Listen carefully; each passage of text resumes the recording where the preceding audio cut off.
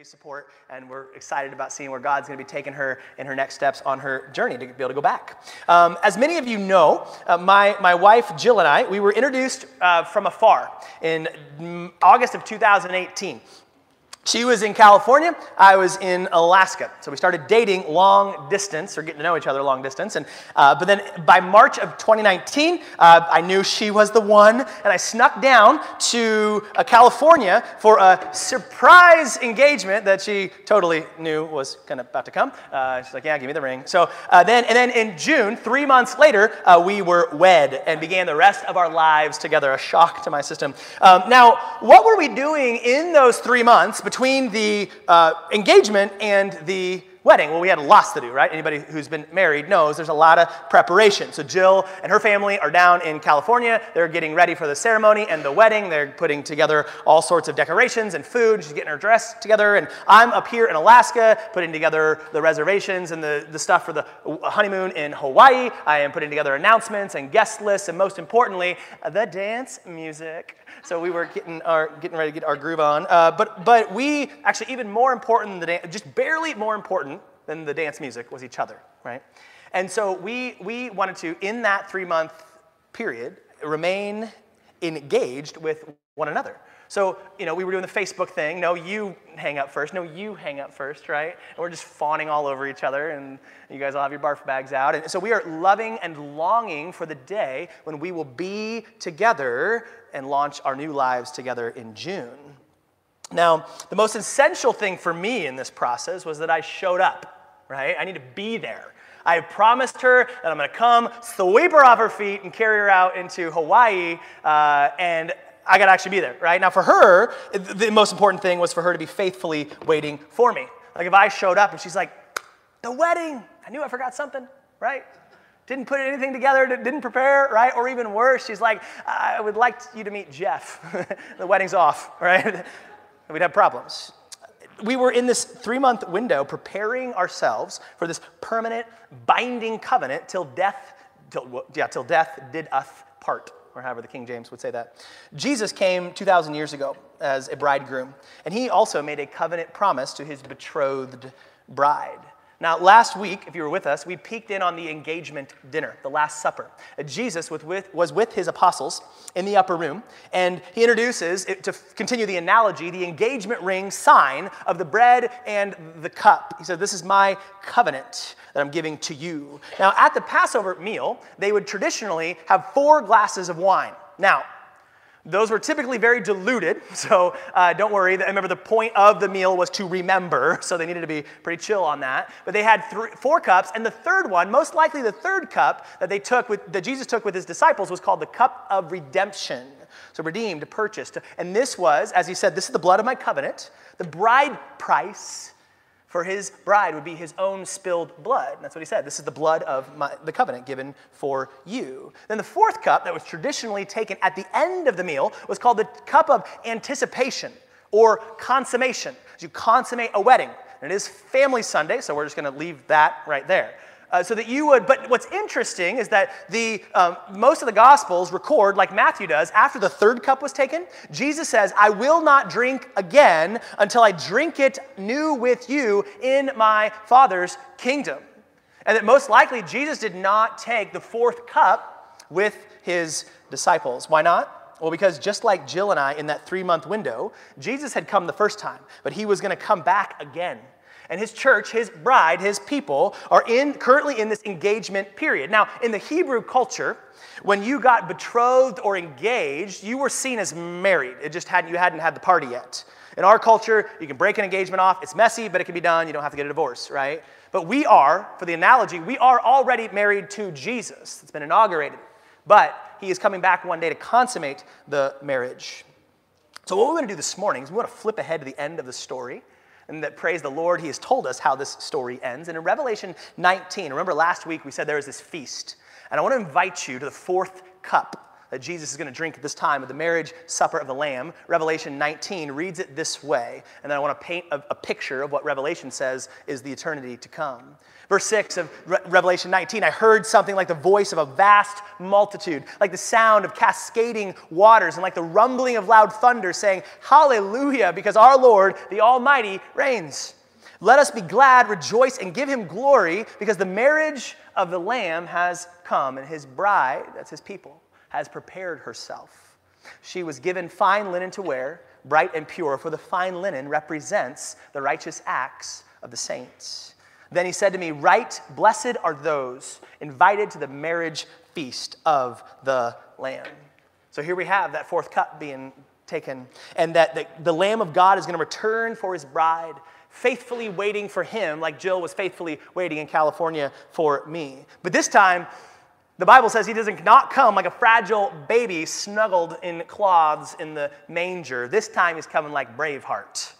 And Revelation 19 and 20 paints this picture of this white horse, and the king is riding on it. He's called Faithful and True, and he's even got a tattoo. Says it in the Bible, King of Kings and Lord of Lords. And there's this sword in his mouth, because the way he is going to judge the world is through his word. The word of God speaks to those who have not pledged allegiance to this king. And he starts with Satan, throws him in an abyss. He reigns over the earth, Jesus does, for 1,000 years. And just as Satan's getting back off the mat, he gives him an eternal KO and takes him out, throwing him into the lake of fire forever and ever. And then he opens the book of life, and the great white throne of judgment proceeds, and whoever's name is not in the book of life will join Satan, the great beast, in the lake of fire. But those whose names are in the book of life, those who have pledged allegiance to the Lamb, get to behold the jaw-dropping events that happen in Revelation 21. We're told that a second creation is dawning.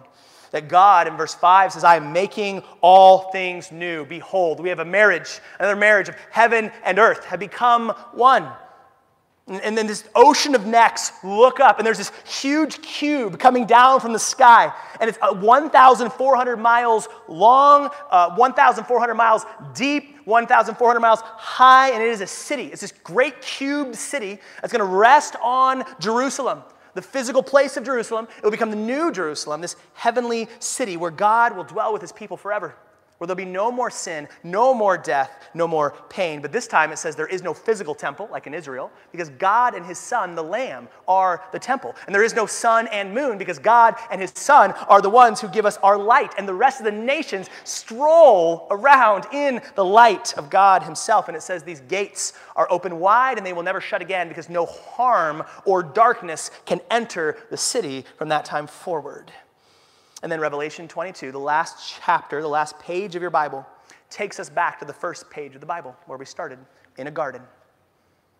And there's this river that flows into the middle of the garden. It says it stems from God's throne, symbolizing God is the source of all life. And what do we find in the middle of this garden? Once again, a tree of life.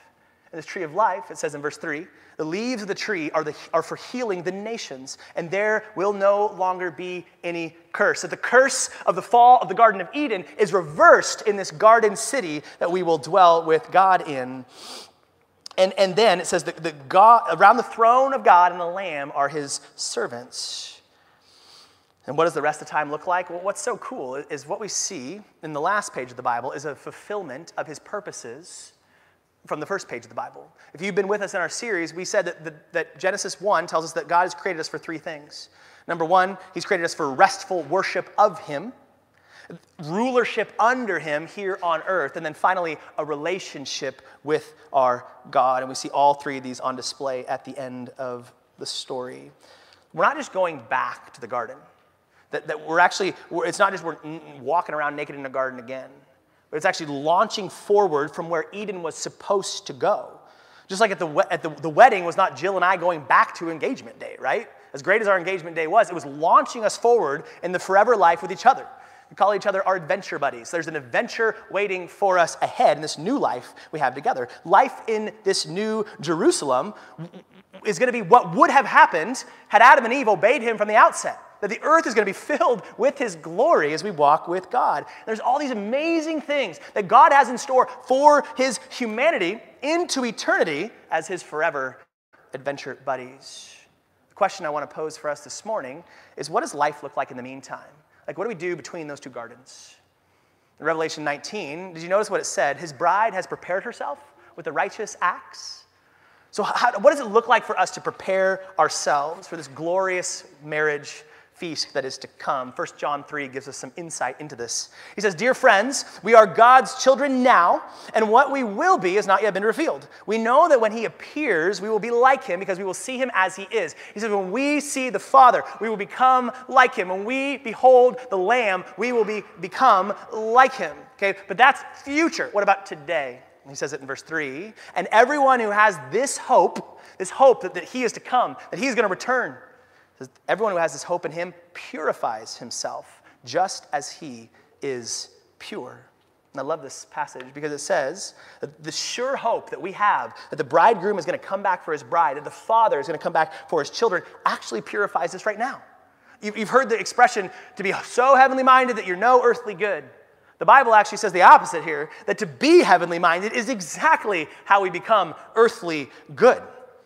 Jill and I had plenty of things to do to prepare for the big wedding day, sending out invitations, getting the bridal party's outfits all lined up, and most importantly, to be set apart for one another, to stay pure in our thoughts and our intentions toward one another, to show up at the marriage. John says, similarly, this hope, as we look ahead to this wedding day with Jesus, purifies us right now, as he is pure. We think about that word pure. We think about it with metals. That a pure metal that's refined has nothing else mixed into it. It is just that it's holy, that metal. That's where we get our word holy, set apart, and only that thing. A really smart guy from Denmark named Kierkegaard, he said it this way: "Purity of heart is to will one thing." To have a pure heart is to have no mixed motives, to only desire one thing in your life. And what did Jesus say that was to be? He said, seek first what? The kingdom. Seek the place where God is, where God reigns. That everything we should be doing, the purity of our heart, that means the heart compass should be single-mindedly pointed forward toward the kingdom of God. And then therefore, that we would craft all of our life, all of our habits in a way that moves toward that kingdom. And this is a perfect way to launch, because next month we're going to start looking ahead to the next 10 years at Peninsula Grace. What does it look like to set our heart compass toward this kingdom and to actually live that way as a follower of Jesus today? What I want to do with our time this morning is I want us to look back and review what the original intentions for God, for us were from God in the beginning, in the first garden, and then to look ahead to the fulfillment of those things in the garden city to come, and then ask the question, how do we do that today? As he's in the process of making all things new, how do we restfully worship him today? How do we rule under him, with him today? And how do we relate with our God today? We want the Bible to tell us the answers to those questions. So let's first look at the restful worship of Jesus.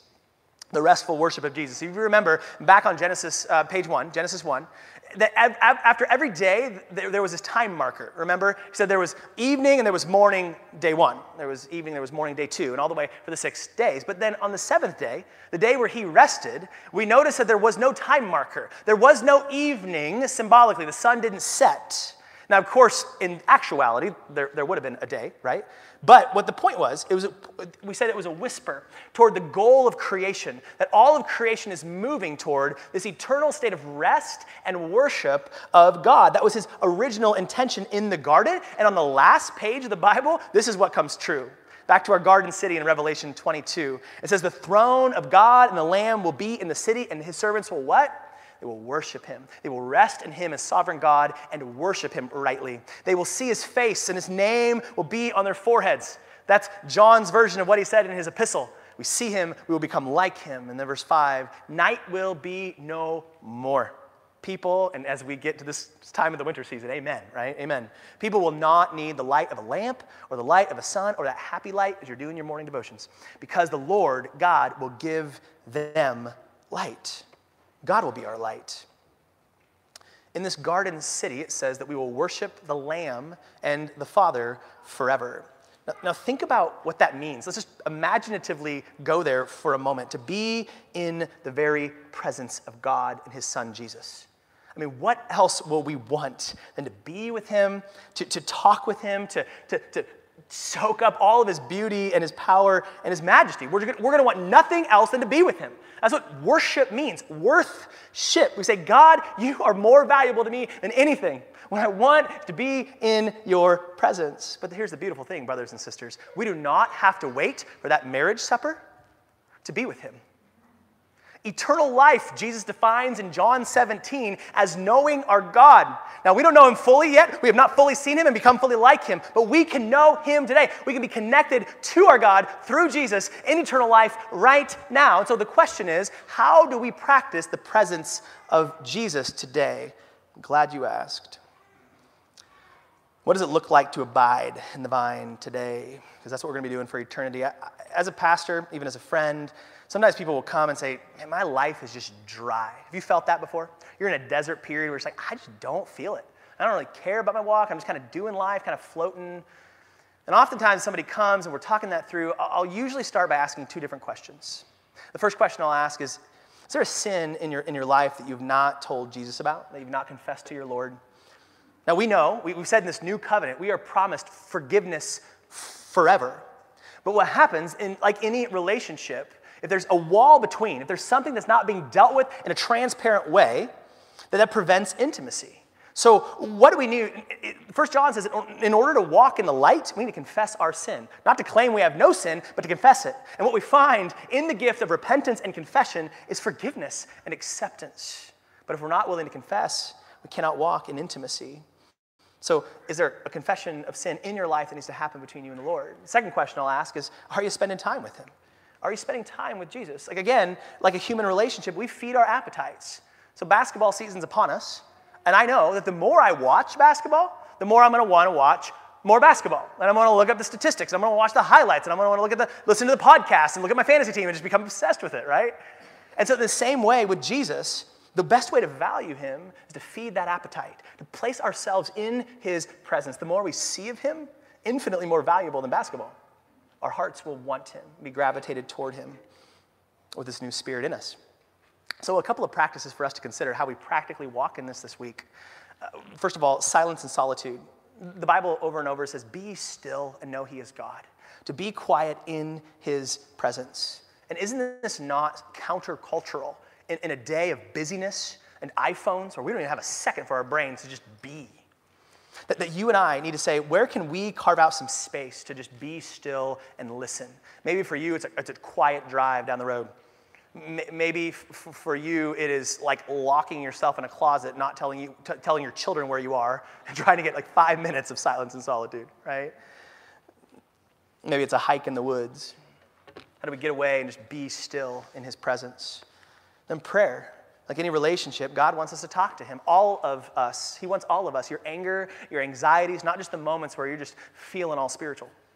He says, cast your cares on me because I care about all of you. So how do we find those times both of concentrated prayer, just like you need with an intimate relationship in your life, you need some time to talk some stuff out, but then also throughout the day. One of the rhythms that I've been trying to bring into my own life is how do I pray without ceasing? So kind of one of the things I've been practicing is the next thing. Like I'm going to go to a meeting, I'm going to drive into work, I'm going to come home tonight to Jill. How do I put that before me to say, God, as I'm pulling into the driveway, Lord, I need you. I can't not love this person without you. I need you to do in me what I cannot do on my own. But then we don't just do that one-on-one. We also worship with God's family, the Christ's body, the bride.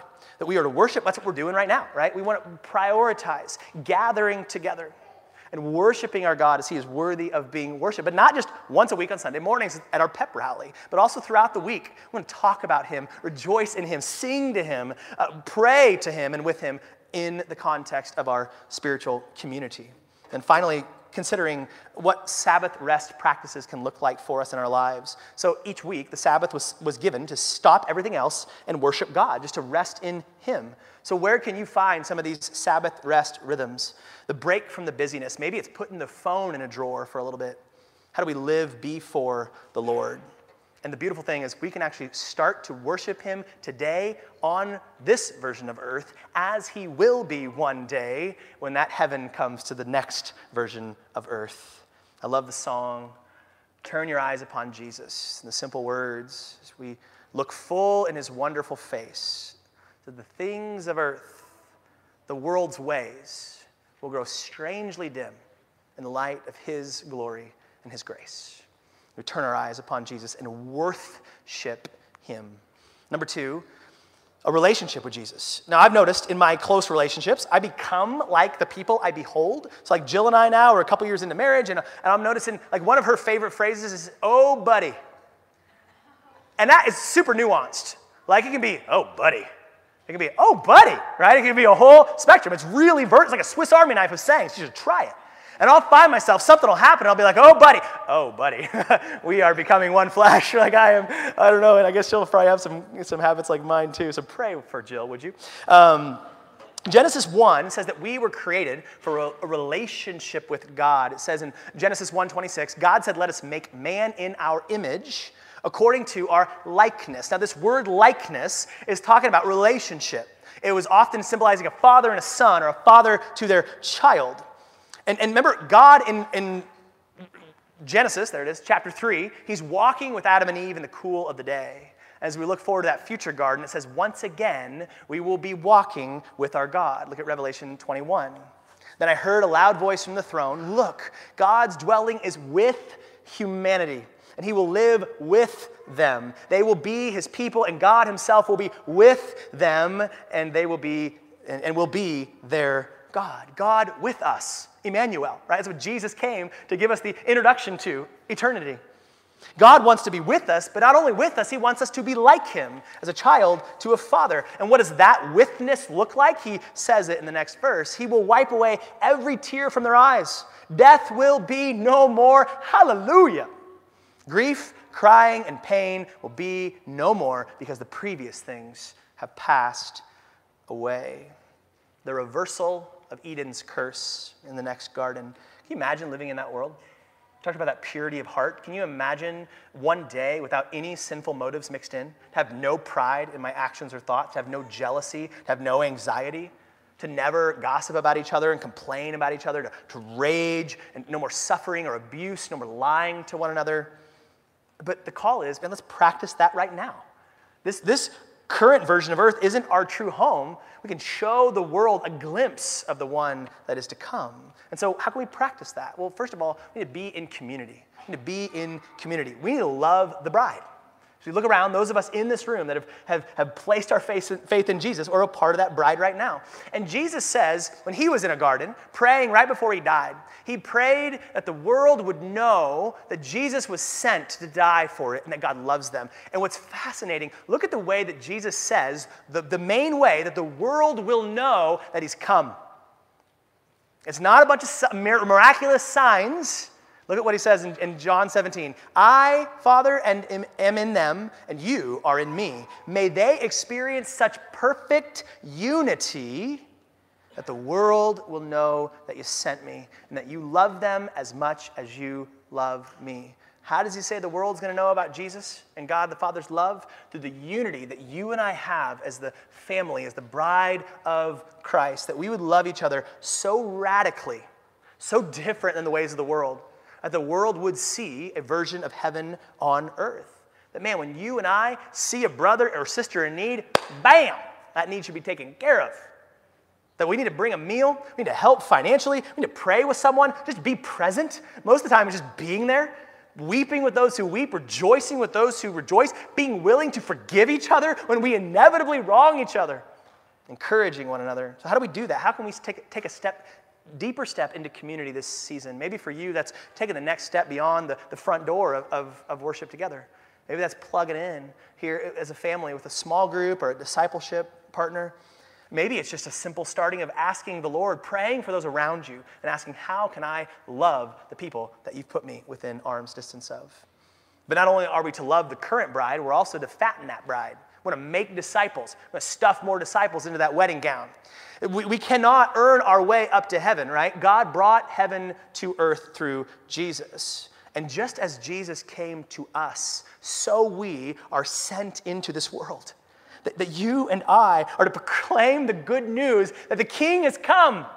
And then he's going to come back again to consummate his kingdom. And then we need to prepare ourselves. And so what's one way we step into that? Well, a simple way is just to pray for 3 people. It's one of the things we talk about here at Peninsula Grace. It's just, who are 3 people in your life that don't know Jesus, that aren't a part of the bride yet?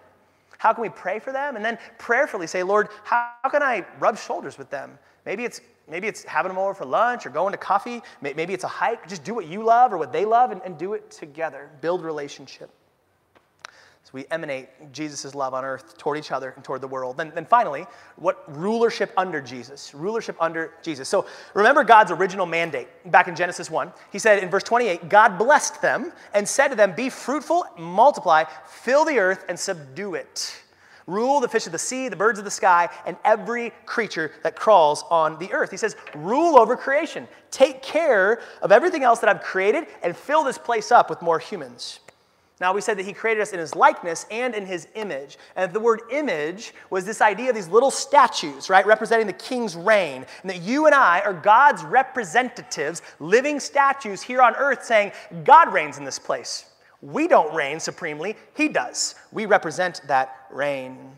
And can you imagine, as we look forward into the garden city in Revelation 22, it says that we will actually physically reign with him in his presence forever. Verse 5, they will reign, his people, will reign with him forever and ever. Now, sadly, when we think of heaven, I think we often get the vision of what heaven is going to be like. We get it wrong. And I believe that there are some ramifications for that today. I think it matters what we think of tomorrow to be. Oftentimes our vision is just that we're going to be like a bunch of Caspers floating on the clouds, singing worship songs on repeat. Holy, holy, holy, holy, holy, holy. And some of you guys, like, we sing too much in church, right? Like, and if I'm looking forward a forever where we just sing songs on repeat, no thank you. Or, you know what, I've got some things, actual things that I'd like to get done here on earth before I go to be with God in heaven in this eternal hymn sing. I want you to consider for a second. Jesus, when he was raised from the dead, he was raised to a real physical body. All 4 Gospels show us that. He ate fish. People touched the holes in his hands. He had a real body.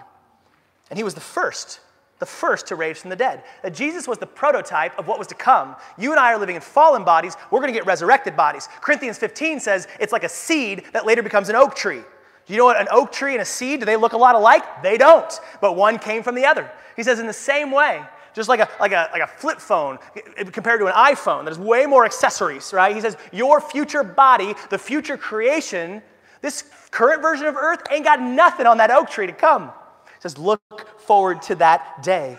Jesus was the portal into this new creation, that the rest of us, the dead, will be risen and have real physical bodies like Jesus has a real physical body and a real physical, visible earth where we're going to do stuff.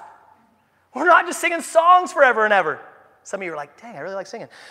This creation, 1.0, think about today what we're created for. Like, we're created to work, right? We're created to work, and not just like busy work, like real satisfactory. You know how it feels after a good day of work? Meaningful work? None of us were created for just Saturdays. We were created to work. We were created to create, to paint, and to write, and to sing songs, right? To make like our maker makes, to build. Some of us are building birdhouses. Some of us are constructing whole cities. We're also called to explore, that we swim, that we hike, that we travel around this world, exploring all that God, and even now with our technology, we can explore beyond our world. That we're sending spaceships and satellites into the unknown. We're going everywhere. So if this version of Earth is amazing, man, what is the next one going to be like? I mean, when we say, Jesus, can you just wait to come back until I go to my vacation to Hawaii? It's like, are you kidding me? You're going to be exploring the universe. You might be able to fly. I don't know. A guy can hope, right? That we wait till I get married or have kids. In the new creation, we are going to have an intimacy with all of God's people in a way that we can't even touch in this version of division and sin. We're going to be called to tasks, to rule over the earth, to take care of the animals, be training puppies. I don't know if we'll be allowed to hunt anymore, but some of you guys are like, I don't want heaven without hunting. So you can take that up with God. We're going to be exploring. We're going to be building cities. Like, this is not going to be boring. And so let's practice ruling over creation right now. You and I are called stewards of what belongs to God, because he reigns, right? So I looked up stewards in Google Images, and I got this, so we're just going to roll with it. That you and I are stewarding the gifts of God for his glory, including our own body.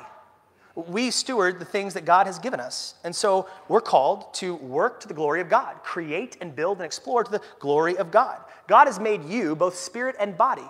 So we take care of our bodies as well as our spirits. We sleep, we eat well, we exercise, we fast.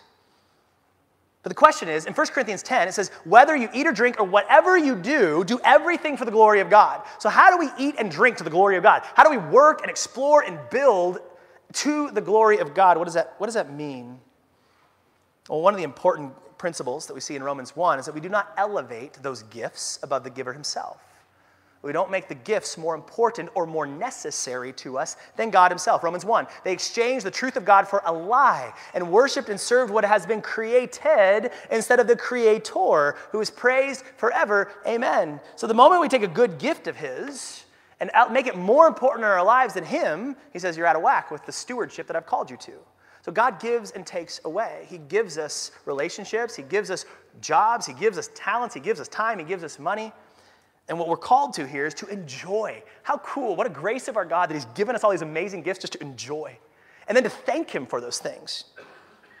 But then to say, God, how would you're the king, how would you have me use my time with purity of heart, one aim towards your kingdom? How would you have me use your resources for your kingdom? How would you have me use my body and my job for your kingdom? And we look forward to reigning with God forever by obediently caring for the things that he's given us now and enjoying his creation.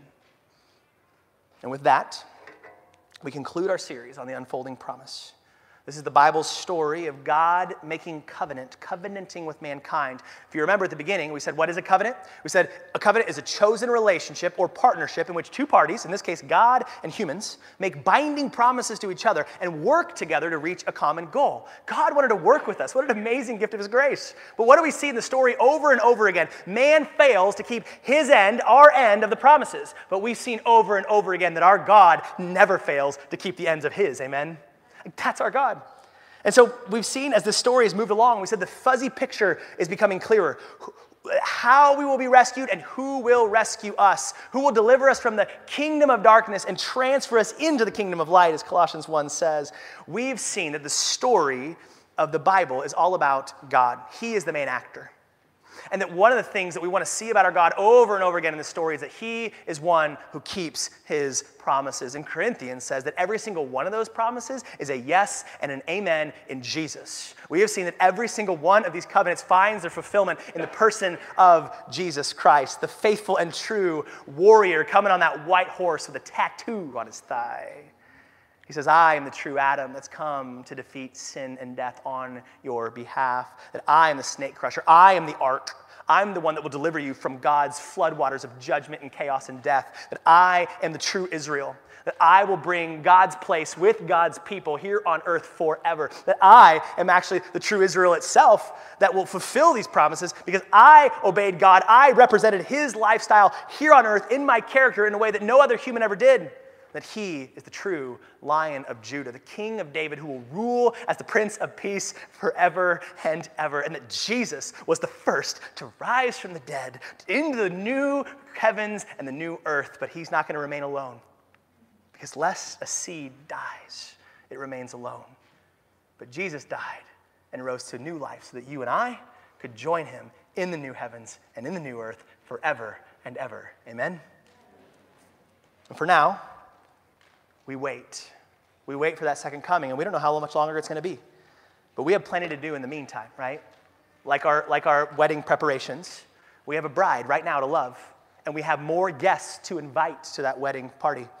And above all, we want to enjoy the bridegroom because that is eternal life. And let the sure hope that we have a faithful, returning king who has promised to come, let that purify our thoughts and our actions and our behaviors right now. I want to finish with the last words of Revelation. If you'd stand up with me, I want to say these together. We look forward to this garden city. And in these last words, it's Jesus Christ himself. And he's speaking these words. And we want to both speak the words of Jesus and we want to speak the words that we are going to repeat to him now and forever. So let's say these last few words as we turn to praise our God together. Read these with me, would you? He who testifies about these things says, yes, I am coming soon.